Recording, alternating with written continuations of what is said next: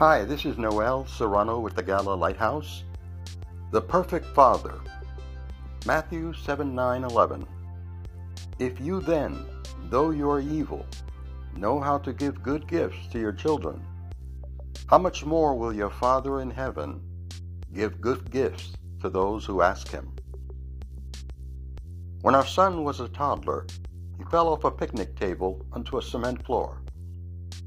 I saw him lose his balance. I lunged for him, but I was too slow. Though he wasn't hurt, I learned that I can't always protect my son. I am not with them all the time. Even when I am present, I might not be fast enough, strong enough, or smart enough to help him. I am not the superhero father I wish I could be. By revealing himself as our Father, God compares himself to something we experience as fallible. Jesus even refers to the flawed goodness of earthly fathers to highlight the perfection of our Heavenly Father.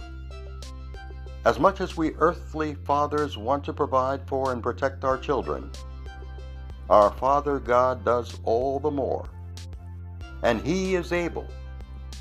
As the perfect Father, He is never too slow or caught off guard, never a helpless bystander. He is never too busy. Unlike even the best earthly fathers, God's motives are always perfectly good, even when we don't understand His actions or lack of intervention. Jesus relied on the Father throughout His ministry. The strength and intimacy of that relationship is offered to all who believe in Jesus. In a world of uncertainty and danger, we need a perfect Father. Heavenly Father, we often find ourselves in need of your strength, wisdom, and protection. Thank you for always being there, always doing what is best for our well-being. In your Son's name we pray. Amen.